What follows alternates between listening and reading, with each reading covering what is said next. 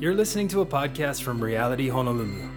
For more information or ways to get involved in the life of the church, visit realityhonolulu.com. Thanks for listening. Thank you for being here. Blessed to be able to have you on this Easter Sunday. You would join us. He is risen. Amen? Amen. That is why we're here. My name is Riz. I'm the pastor here at Reality. That is my nickname. You can talk to me during our party after if you want to know about it. But just want to say thank you for coming and just excited to be able to celebrate our Lord's resurrection. And we're going to have service, but if you didn't know, as you saw, there's going to be like a real big fun party afterwards. Amazing food and meal, and it looks like a banquet table out there. The gals did amazing. And then your kids have so many Otter Pops to eat. We really want them to eat and jump on bounce houses, and so please join us for that. If you do need to use the restroom, you don't know where that is, on the back side of the wall here is the restroom, and then there are restrooms over there as well during the party we can use.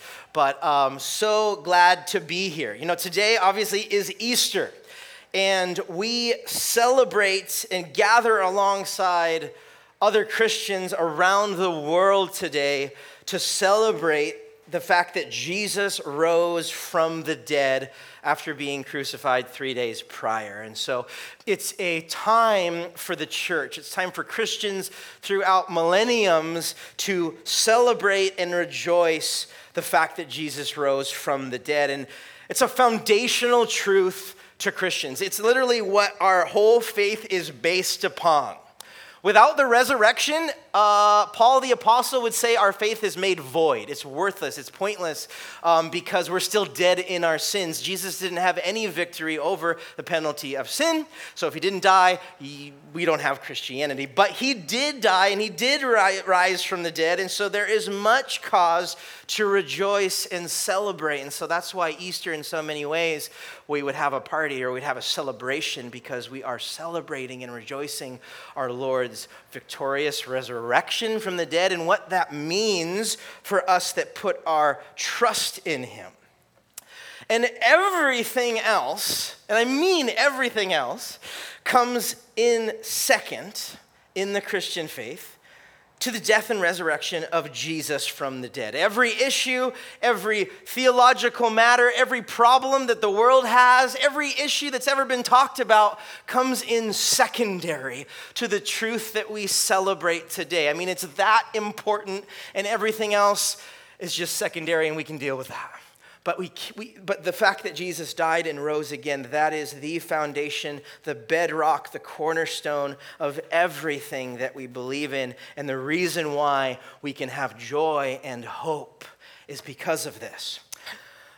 In the Bible, there's a lot of books. There's 66 of them. It can get really confusing, but there's 4 that are called the Gospels. Those are the first 4 books of the New Testament.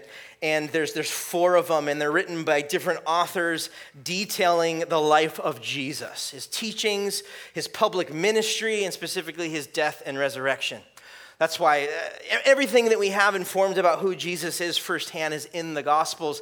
And what I want to do is I want to read a section from the Gospel of Matthew this morning that tells us of the resurrection. It tells us of Easter Sunday, it describes it. I have it on the PowerPoint screen from you.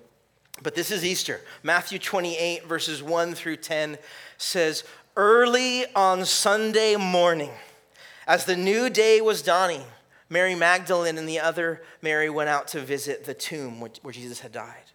And suddenly there was a great earthquake, for an angel of the Lord came down from heaven, rolled aside the stone and sat on it. His face shone like lightning, and his clothing was as white as snow. The guards shook with fear when they saw him, and they fell into a dead faint. Then the angel spoke to the woman. 'Don't be afraid,' he said. 'I know you are looking for Jesus who was crucified. But he isn't here. He is risen from the dead, just as he said would happen. Come, see where his body was lying. And now go quickly and tell his disciples that he's risen from the dead, and he's going ahead of you to Galilee, and you will see him there. Remember what I have told you.' And the women ran quickly from the tomb, and they were very frightened, but they were also filled with great joy. And they rushed to give the disciples the angel's message. And as they went, Jesus met them and greeted them, and they ran to him, and they grasped his feet, and they worshiped him. Then Jesus said to them, "Don't be afraid. Go tell my brothers to leave for Galilee, and they will see me there." It's an incredible account, an incredible story of what Jesus did and what he did by rising from the dead. And if you're visiting us this morning, maybe it's your first time and you're invited. First off, welcome again. Thank you guys for joining us. But if you're visiting this morning and you would not call yourself a Christian, like this is pretty weird that you're in a church building and you're like, I don't believe these things. I want to speak to you for a moment. And I'm assuming you're coming for a couple reasons. For one, it's probably just because you're just supporting your friend who asked you, right? Or it's because, you were asked, and so, yep, I'll check it out, no problem, let's do it. Or it could be because you're curious. But if you're not a believer, you're not a Christian, you don't go to church, you may have a varied perception of us Christians and of the church, so to speak, in general. And you may even have like a really bad perception. Right? They're weird, they're critical, they're judgmental, they're hypocrite. I mean, across the board. I know I did before coming to know the Lord. Or you could be, different or open or curious, but I want to just speak to like that elephant in the room for a second. Just to like not make it weird for a moment or not, just to speak to that. And I want to speak to the fact that like as Christians, involving myself in that, have over time, in some ways, really tarnished or marred who God is. And what you think God is may not actually be true. We've just done a pretty poor job representing him. And I'd be the first one to lump myself into every Christian that's ever lived and said, we probably have not always given you the best idea of who God is and what he did because we've botched the delivery. Our lives and what we say don't match, or the issues that we fight over aren't the main issues. And it's mainly due, your perception of Christians or of church may be a negative one, mainly due to how we've wrongfully acted or treated others over the course of the last 2,000 years. A lot of it comes from even the last few decades or even the last few years in America, where there's just been tons of tension, right, between the church or Christians and those that aren't Christians. And I want to point out that Christians are absolutely fallible. And they have many shortcomings. And if they say they don't, they're wrong. But also, I want to take a moment to apologize on behalf. And I know that may or may not do anything for you. But I want to apologize for how Christians have negatively shown you Jesus. Like his unconditional love and his unbelievable grace and mercy. And the fact that he actually came to save and not to judge. I want to apologize for the ways that you may have a wrong perception of who God is. Because if you've met a Christian, or if you have any Christian friends or family members, or you grew up in the church and you have a negative connotation, that may just be them, and it's probably not who God truly is. And over, right, these topics, these subjects, these tension points that I'm talking about, that Christians and non-Christians have collided over, they're really important for both parties' sake. Absolutely. I mean, they're core issues that affect people's lives, and they're big parts of culture, and they're big parts of humanity that we've collided over, and they are important. But what might have happened is that it actually, those issues, those critical parts of humanity may have taken the focus and the attention off what is of absolute importance. It's not that those things aren't important, but what is of absolute importance is Jesus' death and resurrection and the implications that has on humanity. Again, it's not that those other things are not important. They absolutely are. But what the most important truth that humanity could hear and know, and even more, how it applies to us, is the fact that Jesus died and rose again, and it's important, and it's for every man, woman, child, young, old, rich, poor, of every tongue, tribe, and nation. It's of absolute importance. And so I am so happy at another time to talk about everything from gender and race and sexuality and politics, and the list goes on. I am so willing and happy to have that dialogue and have that conversation, but not now.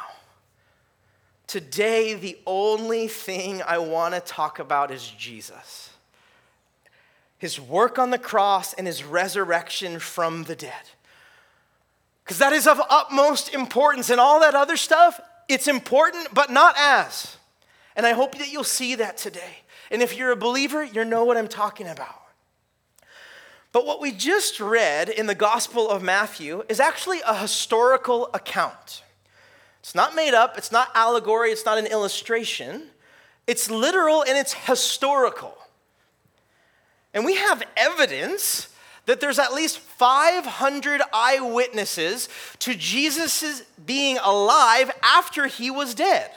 We see Mary here encountering, we see them being told by Jesus to go and tell others. But in Paul's letter to the church in Corinth, Paul the apostle, once was a persecutor of the church, he once hated Christians and persecuted Christians. He encountered Jesus.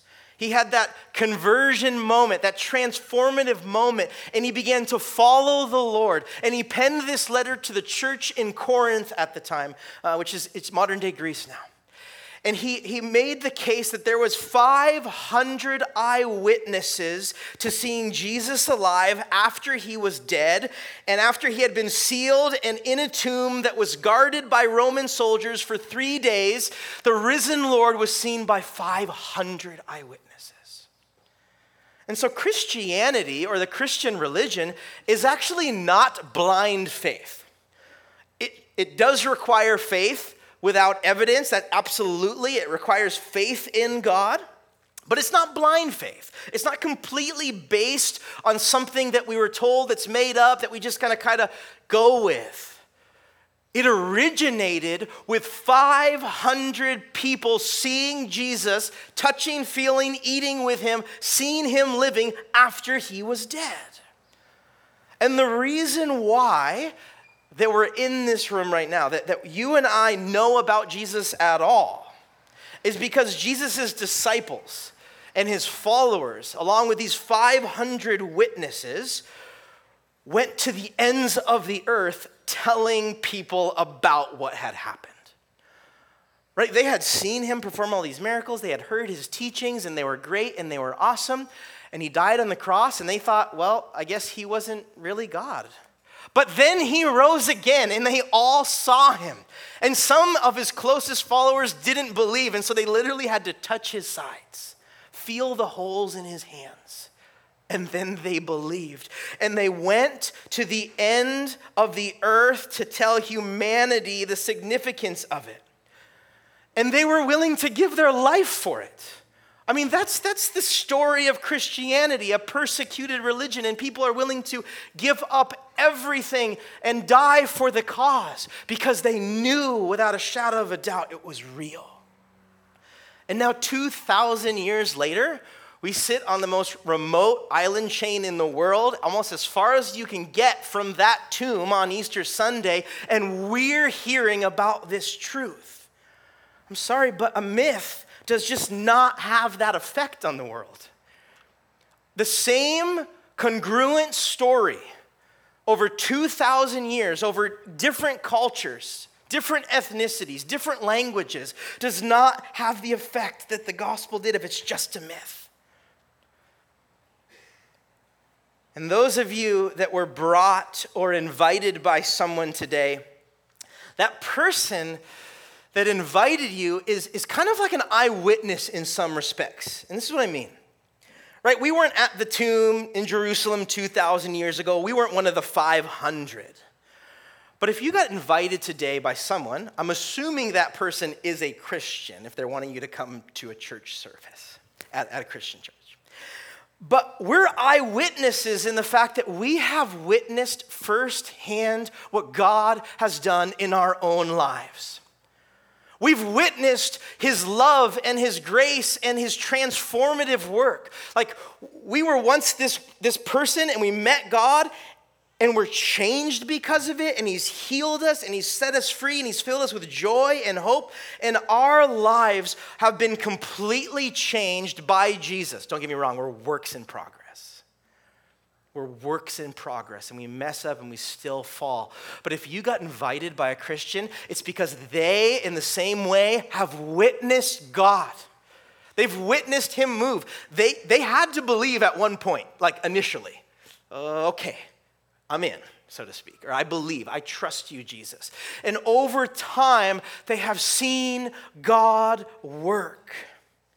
They have seen and experienced his love and forgiveness and grace and peace and his joy, and it's changed our lives.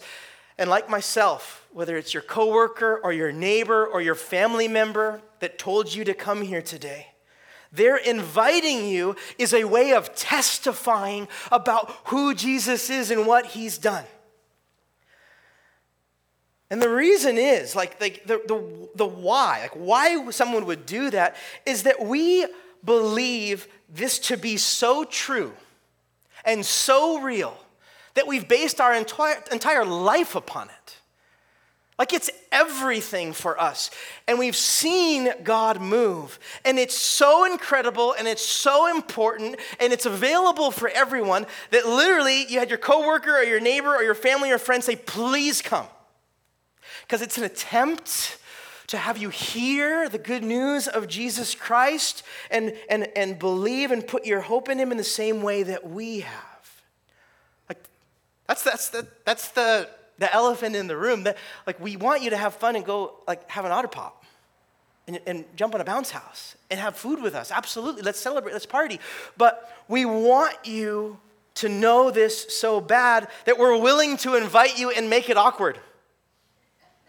Hey, you're gonna think I'm weird, or like maybe this is gonna change our relationship, or I don't want it to be weird at work now or family member, but I'm willing to invite you. I'm willing to do those things and more because I so badly want you to know the good news that I have heard and I have trusted in. And that good news is John 3:16 and 17, right? For this is how we know God loved the world, that he gave his one and only Son, that whoever believes in him will not perish but have eternal life. And it says, God sent his Son into the world not to judge the world, but to save the world through him. You have heard it from Scripture. This is what God's intention for the world is. Not to judge, but to save. And the thing is us Christians and us people that invite you, we don't get anything out of this. It's not like this weird, how many people did you get here type of thing that we talk about later. It's not like that. What we want you to know is that truth, and this truth of who Jesus is. We're praying and we're hoping that you would believe and trust in him the same way that we have. Because we believe that God's intention for all of humanity was that we would be with him. It actually starts back, if you want to know, first couple pages of the Bible in the book of Genesis, in the Garden of Eden with Adam and Eve. It was perfect, everything was great, everything was good. There was no sin. There was no evil, there was no sickness, there was no pain. All that we feel in the world today, mostly when we turn on the news, was not there. It was perfect, it was good, and God was with his people. And then sin entered in. Adam and Eve disobeyed God. They sinned. They went against his word. And what that did was it caused separation. Because of their selfish nature and rebellion to do whatever they wanted, whenever they wanted, it separated us, or separated them from God, and it's still perpetuating to this day. Like, it's perpetuated to us that we now have a sinful nature, and it's our nature to rebel against God and do whatever we want when we want. It's a lot of life, right? outside of church, it's like, hey, make money, have fun, have a good time, make sure you're happy, surround yourself with things that make you happy, get a family because you should, make this much money. That's it. But that's not God's intention. God's intention was that we would be with him and that we would be his people. But sin entered in and messed everything up. The book of Romans would tell us that all of us have sinned and fallen short of God's glory, of his standard. We've all messed up. We're all guilty as charged, so to speak. There's not one person that is born and enters into this world now that it's free. Like, I'm good, I've never sinned, I've never rebelled, I don't need Jesus. No, we all have. We're all in that same boat. See, God is holy and he's sinless and he's perfect. And because we've sinned, we're now imperfect and we have a problem. We have a problem now. We can't just like, God, you cool? Like, let's just be okay. We can't be in his presence now that we've sinned. We can't spend eternity with him. Sin has broken God's design and it's caused separation. Because the book of Romans would go on to say the wages of what our own sin has caused, what it's accrued, is death. The wages of sin is death, Romans 6:23. Because we've sinned, what we actually deserve, like the debt that we've accrued, is actually death. But the verse goes on to say, right, that's kind of like, wow, that's bad news. Romans 6:23 goes on and says, for the wages of sin is death, but the free gift of God is eternal life through Christ Jesus our Lord. See, God saw our plight and our fate, and he could not be without us. He hated to be separated from his people, and so he sent the answer to pay our price and to pay our debt, so to speak. That answer is actually a person, and that person was Jesus. And this was like God's rescue mission. This was the way in which he was going to save all of humanity. And so what happened was that Jesus went to the cross, and he took our sin upon him, and he died, and he paid the penalty of sin. He gave his life to cover the debt of sin. He gave his life to cover our death. And here's what happened. It didn't stay that way. Easter Sunday happened. 3 days later, Jesus rose from the dead. And what that means is that he rose again, which means he defeated the power and the penalty of sin. Right? He paid the price, but then he rose again, defeating death's ultimate goal, or sin's ultimate goal, which is death. He did it. He rose again. He defeated sin and death and the power and the penalty of sin. But it gets better. Like, cool, Jesus, right on. But it gets better. He did it so that we could share this with him. He did it for us in order to forgive our sins. And he died in our place because we should have died. Right? We're the ones that sinned. We're the ones that caused the debt. He paid it for us. Because that's how debt works. Like you spent the credit card, there's your debt. Like it's yours. You did it. In a larger way, sin had accrued this debt, and the only way to pay that debt was a death. And God said, not you, don't die. I'm going to send my son to die and pay your debt so that you no longer have that debt. Jesus died so that we wouldn't have to. He died to give us new life, a transformed and abundant life, and the promise and hope of eternal life. Because now, when we put our hope in Jesus, when we trust in him, like many of you have in this room, when God sees you, he doesn't see your sin or your past failures or your rebellion or your sinful independent nature. He sees Christ's finished work on the cross. And he sees you actually now as righteous, which is just so strange that we would ever be seen that way. But what God did is he exchanged our sin for his righteousness when Jesus died on the cross. And so what righteousness even means is a right standing. And so now we can stand before God in his presence blameless because our sins have been forgiven in Christ. And the greatest part about the death and resurrection of Jesus, like I said, is that he offers it to us as a free gift. And God's word would say this. He says, if you openly declare that Jesus is Lord, and you believe in your heart that God raised him from the dead, you will be saved. Like, that's what it takes. But it says, for it's by believing in your heart that you are made right with God, and it's by openly declaring your faith that you are saved. Right? So to be saved means that we are saved from the power and the penalty of sin. And this is a free gift that's offered to all of humanity. We're going to offer it to you today, like we are. You can have this at any moment, at any time. It doesn't have to just be at an Easter service.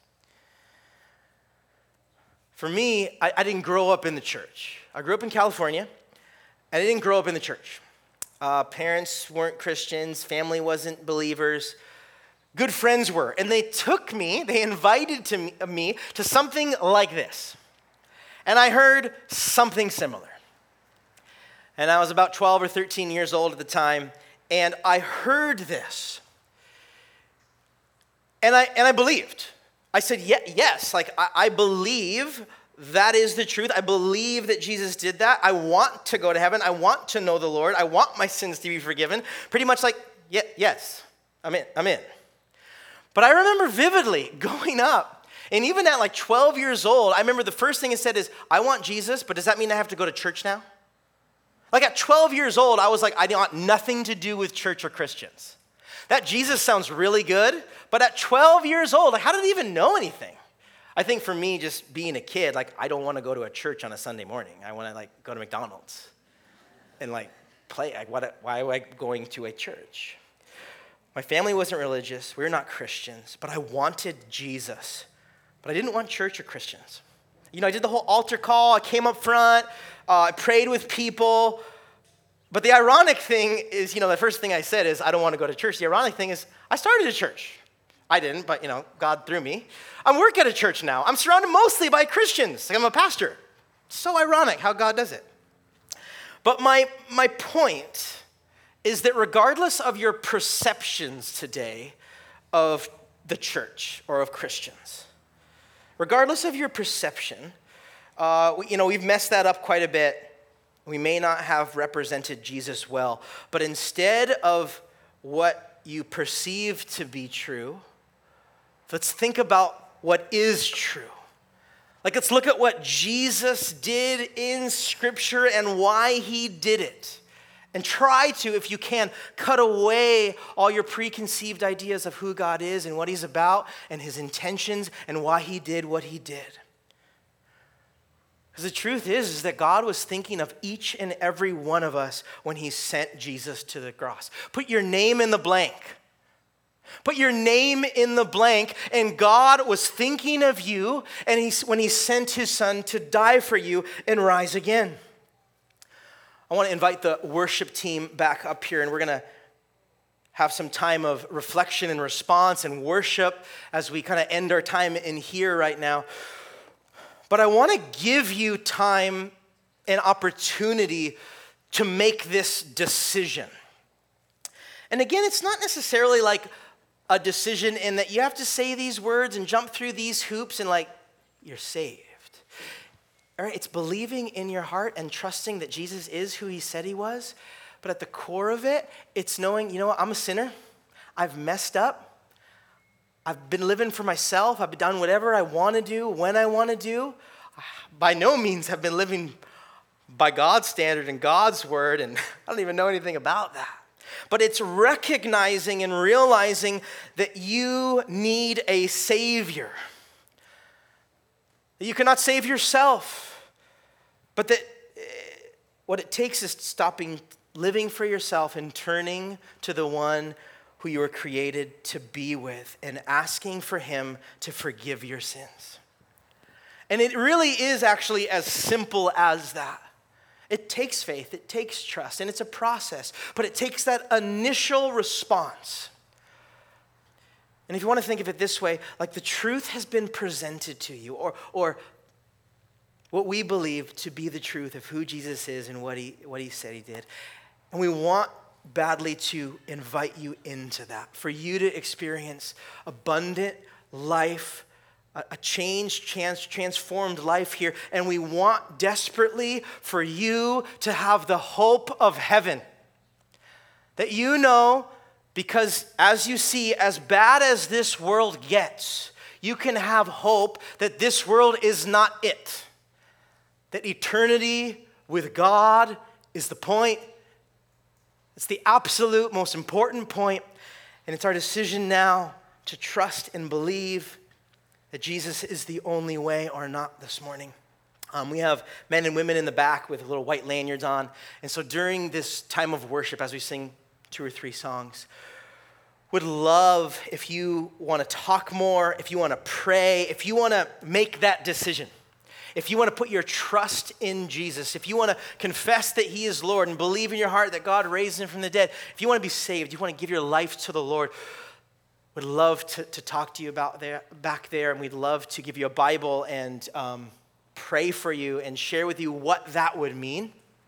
So anytime during these songs, you can do that. And maybe you're in here and you're a Christian today. Or you're a backslidden, like we call Christian, or you're a Christian that used to be, or you used to going to church, or you used to believe, or you kind of believe, and you want to recommit your life to the Lord.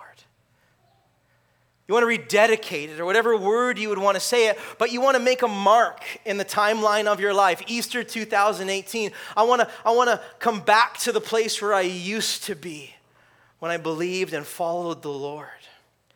We'd love to hear from you as well, to pray.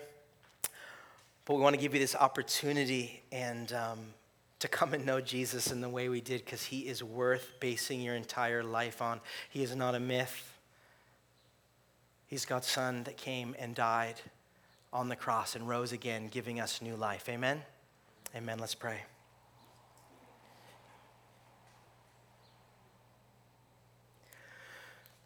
God, we thank you that you sent your son to save the world.